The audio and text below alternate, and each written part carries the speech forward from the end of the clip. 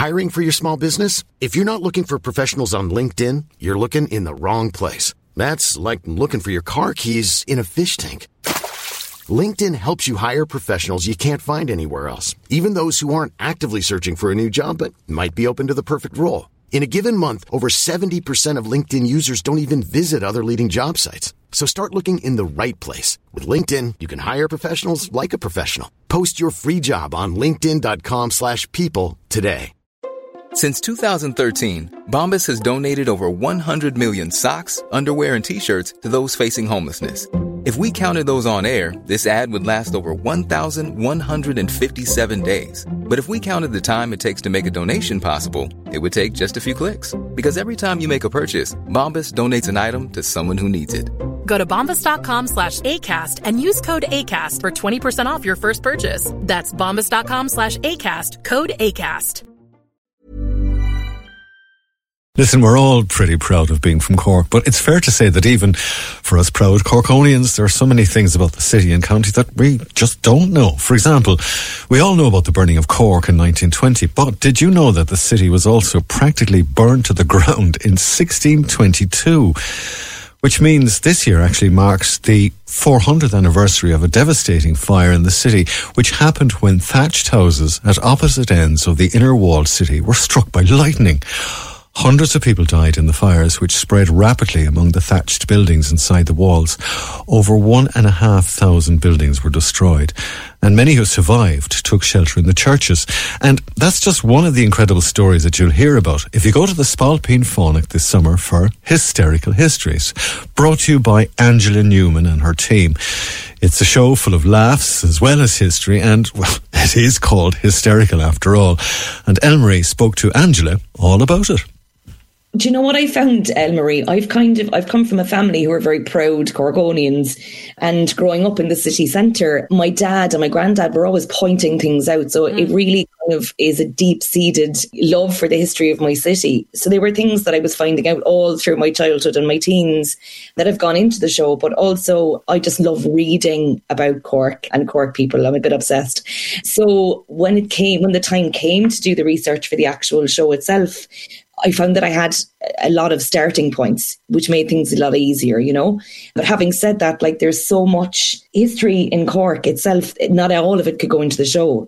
So the editing was probably the most difficult part. It was myself and the cast wrote it together, and we found that a lot of the editing process actually went into the script. And there were a lot of little arguments we were having about the research of things that actually we just put in. And that's where the humour is coming from. I suppose if you're going to put it on paper, there's a good few months gone into the research, all right, of this show. But the actual writing process then itself was very quick because we had all the research done in advance, you know. I think whenever we go and visit cities abroad, one of the things people always do is go on the hop on, hop off bus tour, and we have a great one of those in Cork which takes you around as well. But the, I suppose, scope for delving into some amazing, fascinating stories can sometimes be limited. And the thing is, we come back from places abroad full of, hey, did you know this about such and such a thing? But it's only if you actually do a walking tour around your own town or your own city that somebody reveals to you what's under your feet or under your nose or over your head that you may have been passing for 40, 50, 60 years unwittingly. And you have taken, of course, to social media in a big way to promote the show, but also share tiny little snippets of the sort of fascinating, unknown stories to most people that people will discover when they come along to the Hysterical Histories show. And I'm going to ask you to tell people one of those stories this morning. It's one of the most recent ones you shared on Instagram, and it is the Pints and Pianos story, which I thought was mind-blowing. Yeah, it's so interesting. I actually found this book in a charity shop by Sean Beecher. It's called Cork 365. If anybody can get their hands on it, you should. And it has all these tiny little tidbits and bits of information that I kind of go off then and research a bit more, and I've fallen down this hole of Cork information, but it's great. So this story it's Jeremiah James Murphy, who was the son of the brewer James Murphy, and when he died, he passed away in Pisa in Italy, and of course they tried to get his body back to Ireland, to Cork, and they managed to get it from Pisa overland to Naples. And then they ran into a bit of trouble because it was the 1800s. People were still a bit superstitious about what they put on ships and who they got on ships with and what they called ships. And no sailors would get on a ship with a dead body. So whoever the genius was behind this, I'd like to shake their hands. They bought an upright piano and put James Jeremiah Murphy's body in the upright piano and shipped the piano home instead. Unbeknownst to the sailors on the ship. Although now that I'm thinking of it, that piano probably smelled awful. So they managed to get it back to Cork. And of course, by the time they got it back to Cork, it was a couple of months later. Oh my God. Yeah, they decided it was probably better not to remove him from the piano, if that was even possible. And they just buried the entire piano in Carrigrahan Cemetery. So I just thought it was so ironic that, you know, a family that's so renowned and synonymous with revelry and having a good time, you know, with Murphy's Stout, that they buried their son in a piano in a graveyard in Cork. I just thought it was the most interesting story. Yeah, I keep coming across these really cool, mostly funny stories actually about Cork people. We're a bit ingenious, I think. Absolutely. Listen, if Conal Creedon wrote that in a book, we'd say, what was he putting into the veg from the market by the time he got around to writing a story like that? And it's actually true. And that's what I love about a show like this is, you know, everybody knows the horrible histories programs on television, whether you sat down with them as a child, whether you've enjoyed the books, whether you're just a sneaky guilty pleasure addict as an adult. And this is that kind of version of the history of Cork told in a great theatrical production, and people can actually sit down with a meal as well at this. That's right. Yeah. So what we've done really is we wanted to give people the feeling of coming into our living rooms and us chatting, and it's the old Irish, I suppose, version of storytelling. You know, we're famous for storytelling, and we're famous for welcoming people. So we welcome people from all over the world, all over Cork, all over Ireland, and we sit them down like it's our living room, one big table so they can all chat to each other. And we give them 2 courses of food and we entertain them between the courses. And then there's a 40 to 50 minute programme then with the history of Cork at the end. And honestly, I'm having a ball. We're all really enjoying ourselves. We've met people from all over the world. Again, it's so lovely, Elmarie, to have people back and to be back and you know, chatting to people and, you know, talking about Cork, because it's our favourite thing to do. If you're from Cork, you love talking about Cork. Well, you know, the thing is, like, this is obviously something that tourists would flock to. And I'm sure there's many hotels and guest houses and Airbnbs who would be, you know, adding something like Hysterical Histories into their little brochures or visitor booklets and that sort of thing for the course of the summer.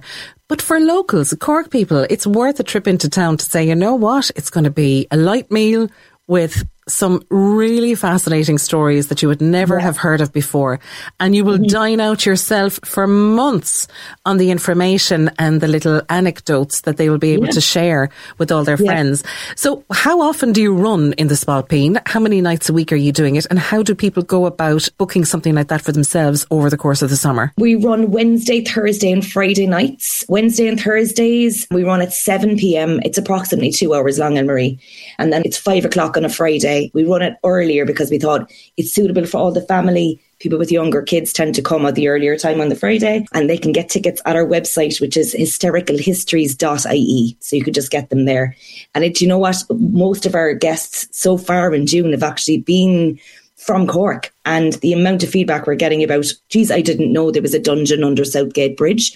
I've walked across it twice every day for my whole life, and it's been great. It's so lovely to get the validation back from Cork people that we're doing something right and something to be proud of, and they love the show.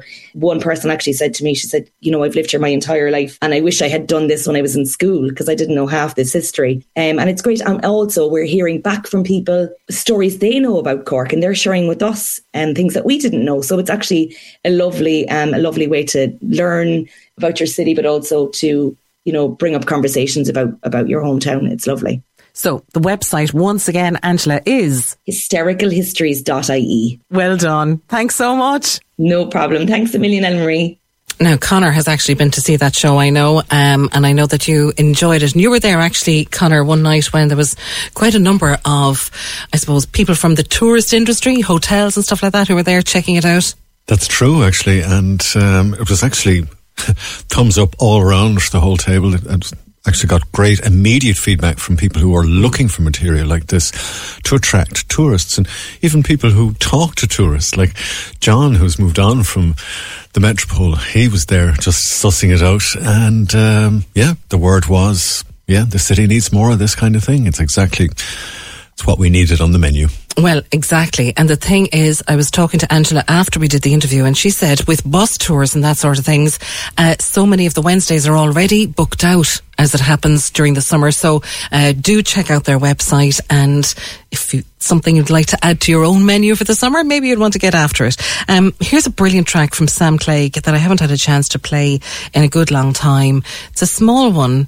It's quite different, but I really love this. It's called Melting Butter.